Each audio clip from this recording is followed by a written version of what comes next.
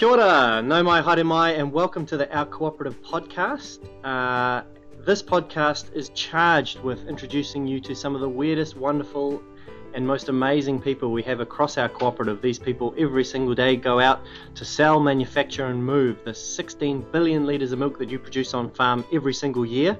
And they are in the far-flung corners of the world, and it's my job to introduce you to them.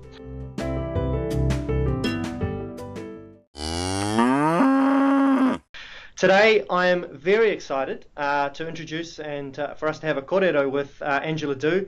Angela is our marketing director of our Anchor Food Professionals business in China, based in Shanghai. Angela, welcome. Kia ora, Richard. How are you today? I'm very well, thank you. Fantastic. Now, slight disclaimer to the listeners on this one. I have a total bias to our food professionals business in China. I had the pleasure of working with the team up there for a couple of years, and Angela is one of our global superstars in our food service business. So it's fantastic to have you along here today, Angela. Thank you, Richard. It's my honor too to talk to the farmers directly. So, Angela, tell us a little bit about yourself. Well, I live in Shanghai. I'm 42 years old. I enjoy traveling and reading. I'm happily married. My husband is in the real estate business. We have a lovely daughter, Annie, who just turned 10 years old a couple of weeks back. We live about 10 minutes away from where my parents and in-laws are, as my husband and myself both are the only child in the family. So we're quite happy to live around our parents and in-laws, so we can enjoy the care and love from them to our family and our daughter as well. Fantastic. And talk to me, so I know this will sound relatively mundane to you, but I can assure you back here in New Zealand it's always really interesting to find out how everyone lives their life. Talk to me about what does a day in the life look like for you guys. What do you do? How do you have breakfast? What do you wake up? What does a day normally look like for you guys? Well, half of my time, either myself or my husband will probably be traveling around China. But during the days where we're not traveling, it normally starts about 5:30, 6 a.m. on the normal day. A hectic start off of the day, getting the kids ready for school. The school normally starts around 8 o'clock, so we'd have to have breakfast ready for them. Normally we have Chinese breakfast, and sometimes also the traditional breakfast you guys would have, like cereals and milk, where there's a late start, but normally it's like buns or dumplings for my daughter. Then we get the kids ready to school around 7:45, about 15 minutes walk from home. Then it's normally where we head off to work and starts the normal day, meeting our teams, colleagues, and customers. That's pretty much a normal day, and finish around 6 p.m. And more often a bit later than that if there's more work to do. Well, if I'm traveling or my husband is traveling, then the grandparents will likely to look after the kids. They will send the kids to school and pick them up. Normally they pick the kids up every day. It doesn't matter where we are in Shanghai or not. That's pretty much the day. We finish, if lucky, we have a whole family dinner together. Then normally traditional Chinese, but sometimes just being a lazy night, we'll also order pizza for example, for dinner. Now, Angela, I remember you telling me, and this I was always amazed at this fact. So it's a good intro into our food service business. But talk to me about the frequency of your cooking at home and how important food service is in the Chinese culture and the busy daily life of Chinese now. Yeah, that's a very interesting topic, actually. Myself probably cooks like 2-3 times a year. That's not because I'm lazy or I can't cook. That's the normal Chinese life. It's very fast-paced, especially in the tier 1 cities like Shanghai and Beijing. Normally my parents or my grandparents, they cook for the family, and but food delivery and order online, it's just so convenient. It treats us, but also forms the habit for us not to cook anymore at home. So food service is a vital important to the daily Chinese consumer's life. Just give you an example. You can place an order online at Ele.me and someone will deliver the food from the restaurant to your home in half an hour. Someone will go and pick up for you and deliver it to your home, and you can eat while it's still hot. So that's the convenience we're talking about here. But also, not only food, but every single other stuff you can actually order online and get it delivered. On a day where we want to cook, we can order some fresh produce from Hema Fresh online and deliver to door in 30 minutes. Your vegetables, your meat, your seafood, etc., your dairy, your cheese, your milk, everything you can order online and have it delivered in 30 minutes. It's hard to explain without kind of experiencing it, but it is just phenomenal, the rise of mobile and last mile delivery commerce in China. Like, it is just phenomenal what's happened over the last 5 years, 10 years in China. Yeah, absolutely. It actually completely changes the day-to-day life, but also in a way, it also changes our way of thinking and our way of doing business here in China as well. So our products and our applications has to fit for this new norm of life of the Chinese consumers here in China through our food service customers. Amazing. So talk to me a little bit about our food service business in China. What are its origins? Where did we start from, and kind of how do we look today, and what are the future areas of growth? Fonterra came to China probably more than 30 years ago, where it starts all from like our mini dish butter on the airplane to China for those expats, or luxury 5-star, 4-star hotels where you can really find our dairy products. But that changes around the late 1980s, coming to the 1990s, where the QSR customers, KFC and McDonald's, all started to set up their footprints here in China. That's where precisely where I had my first cheese experience. Me being How old were you then? How old were you then, Angela? I don't want to. I was about 12, 13 years old. Amazing. It was a luxury experience for a Chinese to queue up and get the first burger experience or cheese experience, if you like. Then Pizza Hut and also Starbucks came to China later on, and that's when dairy or cheese started to get in front of a normal Chinese consumers' diet. Then around late 1990s, all the bakeries started to booming up. That's where our food service business really took off, and we built our products and our team centered around the bakery channel, and that has given us a really fast speed of growth of getting more dairy through the buns or cakes into millions or hundreds of millions of people's life. Then in the 5 years ago, when the milk tea business started to upgrade, the Anchor Food Professionals business also took that opportunity, and you all know what happened about the tea macchiato, that we put cream and cream cheese on top of that. That's when that took off, and today we have a business with more than 60,000 metric tons of milk, cream, and cream cheese into that business, all across the QSR customers and food service customers.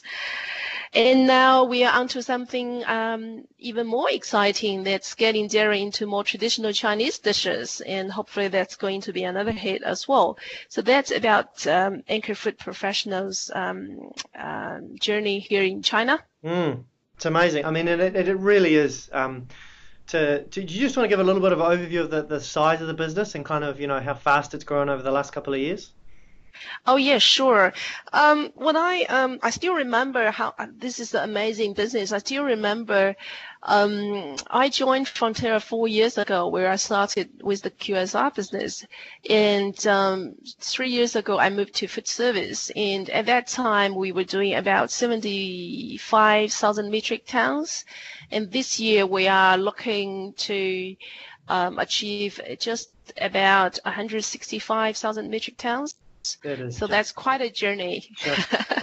It is. I mean, and we can say those numbers quickly, but in food service, while some of our ingredients are larger format, most of the ingredients are really small format. So 1 liter Tetra Paks of cream, 4 kilo bags of mozzarella, those sort of things. These are small format goods to sell 160,000 tons, double the business in 3 years. There's only one market in the world we could do that, right? Absolutely.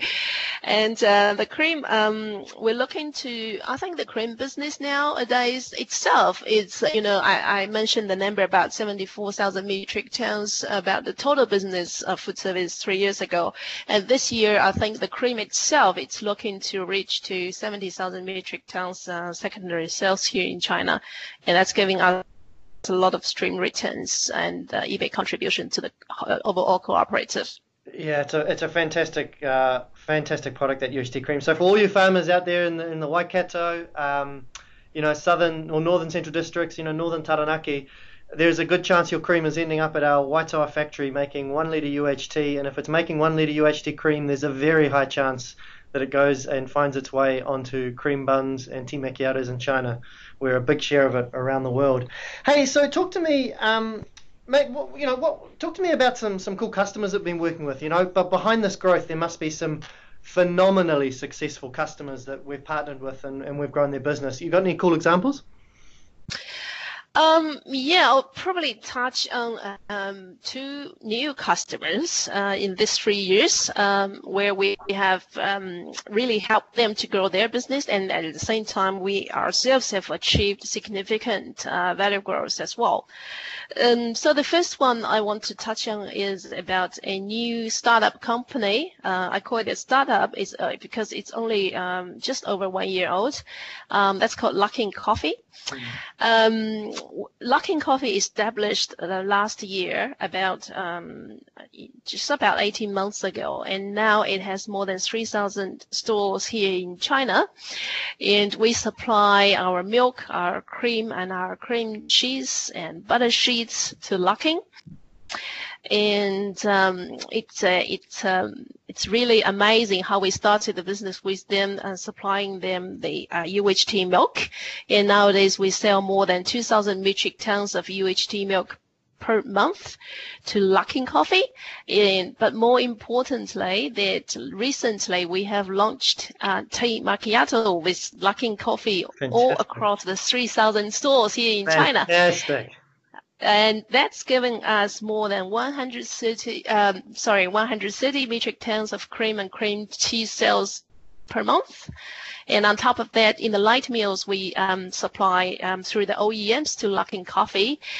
We are sending more than 300 metric tons of butter sheets to make the croissants for the light meals at Luckin Coffee. So altogether, we are contributing to more than 5 million New Zealand dollars of EBIT just through this one single customer, Luckin. That is, so I just want to say those numbers again, because it is truly outstanding. I remember just before I left, I went and had the pleasure of meeting Mr. Guo. Is it Mr. Guo? Eric, Eric up in Beijing. And they were then, I think they had something like 100 stores, and over the course of 18 months they're at 3,000. It is just astounding how aggressive these Chinese entrepreneurs are.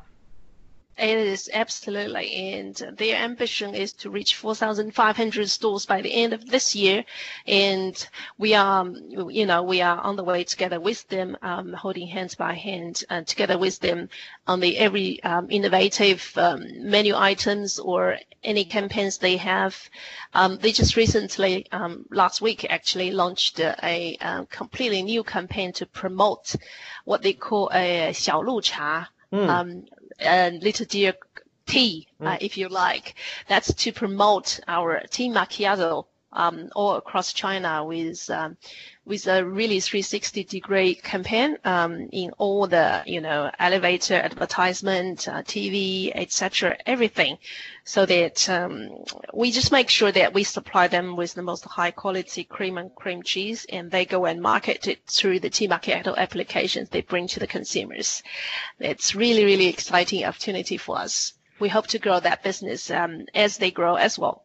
It's just fantastic. I remember their mantra was they had one goal, and that was to be bigger than Starbucks, which is no small feat in China, given the amount of Starbucks stores. Hey, you mentioned you had 2 customers. What about, is there another customer you wanted to share? Yes, I mean, coffee is probably where, normally you would imagine dairy is being used in coffee. And the second one I want to talk about is something that we do day to day, which is to to promote dairy in the day-to-day traditional Chinese cuisine, like a hot pot. We started working with one of the leading hot pot customers last year, in November. Last year, and Shabu Shabu, who is a hot pot customer, it has 900 stores all over China, and still growing. Last year, we have launched mozzarella cheese shrimp ball together with them during the New Zealand week, and it has received very encouraging feedback from the consumers. I mean, adding our mozzarella cheese normally, as we imagine, is used on top of a pizza, but here in China we want to reach to more Chinese consumers by adding the mozzarella cheese in a normal shrimp ball and putting them in the simmering hot soup. The lovely consumer experience is that when you eat the shrimp ball, it actually stretches, adding a bit of fun into the cheese shrimp ball eating. And this year in April, they rolled that out in all the Shabu Shabu stores. And guess what? We have actually sold more than 5,000 cartons of the 12-kilo mozzarella cheese just in 1 month of the launch.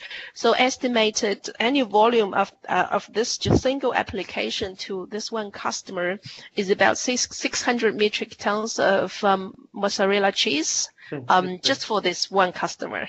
That's just outstanding. And I can assure, that's one single chain of, that's not even the largest hot pot chain in China, I don't think. Little Sheep is probably bigger than them. Yes, Haidilao is bigger than them. Yeah. And so, I mean, it's just phenomenal. Yes, and Hot Pot has 400,000 stores here in China, so we look to package that into a more compelling, winning new demand for the mozzarella cheese out from Clenny Boy. So that's just one thing we do with them. And coming up is the butter soup for hot pot with Shabu Shabu, looking to launch that in the coming months as well. So that's going to add significant volume to the butters that we make to make a hot pot soup. Fantastic. You would never have imagined using butter to make a hot pot soup. No, but it sounds delicious. I had my fair share of hot pots while I was in China, and yeah, some good, some not so good from a Kiwi perspective, eating all sorts of parts of animals that I don't think are meant to be eaten. Hey, but one of the interesting things about our food service business is, I guess, when we do these collaborations with customers, your job, I guess, as marketing director is to get the anchor brand as front and center, in store, so the consumers know what they're eating. Can you talk a little bit about, how we do that and the importance then for our consumer business on the side? Absolutely. So where possible, with our food service business, we always, we are a B2B business, and actually it's the ingredients marketing that we do. But our customers are quite supportive as our team keeps striving for them to put, where there's a poster or there's the price tag, we always put New Zealand Anchor. If it's butter used in the bun, we put New Zealand Anchor butter on top of the poster. Or if it's cream or mozzarella cheese, for example, for the cheese shrimp ball, on the menu items of the restaurant, we actually put Anchor logo and New Zealand Anchor mozzarella cheese to the consumers. In the way that food safety is very important, but it also helps us because it brings value to our customers as well, to let their customers, which are the consumers, to be assured of the high quality ingredients they used for the menu item. And that also provides us an opportunity of adding anchor on top of all the menu items or the applications of the bakeries or beverage shop. Not only do we do that, but we also, for example, in the beverage shop, we also place our milk, the total package of milk, UHT milk, our cream, and our cream cheese in the fridge display to assure the consumers of the high quality ingredients the customers are using. And all these are, impacting the day-to-day life of the Chinese consumer. So wherever they go to buy their buns or have their tea macchiatos or have their coffee downstairs or eating in a restaurant of a pizza or a cheese string ball, they see Anchor, New Zealand, and all the, our logos. And that actually have Anchor brand talking to consumer in that way, associating them with the beautiful dining experience or the drinking experience they have is phenomenon, and is of large importance to our consumer business as well. It's the same Anchor brand we are promoting here. It's the same Anchor they drink, Anchor milk they drink in the morning for breakfast, and also the same Anchor milk they can have and enjoy in their tea macchiato or their coffee. Fantastic. It is just like that. Yeah. Such a great story. And then, brands are important in Western culture, but, in the Chinese culture, that brand recognition, when you're fighting for, against the big domestic Chinese companies with large consumer marketing budgets, we have to be clever in the way that we market. And, the anchor awareness is huge, and the food service business has been a big part of that. Hey, Absolutely. I wanted to touch on one sort of final point. When we talk about China, we often think of kind of the eastern cities, so the tier 1 cities, Beijing, Shanghai, Guangzhou, down the eastern coast. But there's a big part of China out to the west, and a lot of these cities that you guys haven't even heard of as local Chinese that are, still 10, 15 million people that are coming through. How do you see the future of dairy consumption across the kind of unknown, more rural or developing parts of China? We see huge opportunities in that. To be honest, there's also some common myth about China that Shanghai is where the Westerners would normally visit, and they think Shanghai is China, which is not true. Shanghai has 30 million people. It's a great city, mega city, and huge potential. But there are, 1.4 billion people all across China, and majority of them do not live in Shanghai. And even Shanghai people doesn't know, about cheese, how, not to mention about those people who are living in the innerland of China. But there's a large desire or demand for high quality dairy in the inland countries. For example, there's this new project we are doing here in China, which is called New City Expansion, which is going down to tier 3, 4 cities rather than staying in tier 1 or 2. And don't take us wrong, and we're still investing. Our people we're still investing resources in tier 1 and 2 cities to make sure that we still do the right thing for these markets. But there are huge opportunities, and we must take, as a leading dairy brand in food service here in China, we must take the leap to go to the tier 3 and 4 cities. If you do come to China and visit those tier 3, 4 cities, especially where we had a trial with those new cities, you would see actually people are more willing to market around the high quality ingredients they use for their buns or for their pizza. Just to give you an example of the cities we entered into, Yangzhou and the downstream towns nearby Yangzhou, we actually grew our business from a 500-ton business out to a 2,700 metric ton business just over this year by having the right sales and marketing program in the city, promoting our dairies to those bakery shops, to those pizza chains in those tier 3, 4 cities. And customers are willing to market Anchor all around their stores, putting our milk and cream in all the fridge they have, just to let people know that they have upgraded from non-dairy to the high quality New Zealand imported dairy ingredients. And that has a significant impact on our volume as well. I mean, being more than tripled the business, fivefold. And Yangzhou is this one of 150, 200 cities that are just like it, that there is this opportunity in. It's just phenomenal, right? It is just one of those many other cities we haven't entered. Yes. Hey, Angela, oh goodness me, I love being home, but talking to you makes me really miss being in China. Have you got any final messages for our farmers back here in New Zealand? Yeah, absolutely. I think Chinese really view New Zealand as a really pure and natural country, and the dairy products from New Zealand has always been regarded as high quality. So quality is of #1 importance to our market here in China. Just keep sending the high quality dairy products from New Zealand, and we'll do the right thing here in China to market it properly to the wider Chinese consumers, to enrich their day-to-day dining experience through our food service customers, and they just love it. Oh, fantastic. Angela, thank you so much.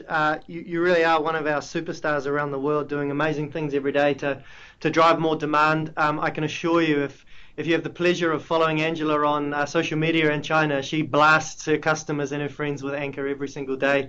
You're a big part of our success up there. Please say hi to Annie and the family from me, and also to all the colleagues in the food service business. Thanks very much for taking the time today, and we'll talk very soon. Take care. Thank you, Richard. My pleasure. Thank you.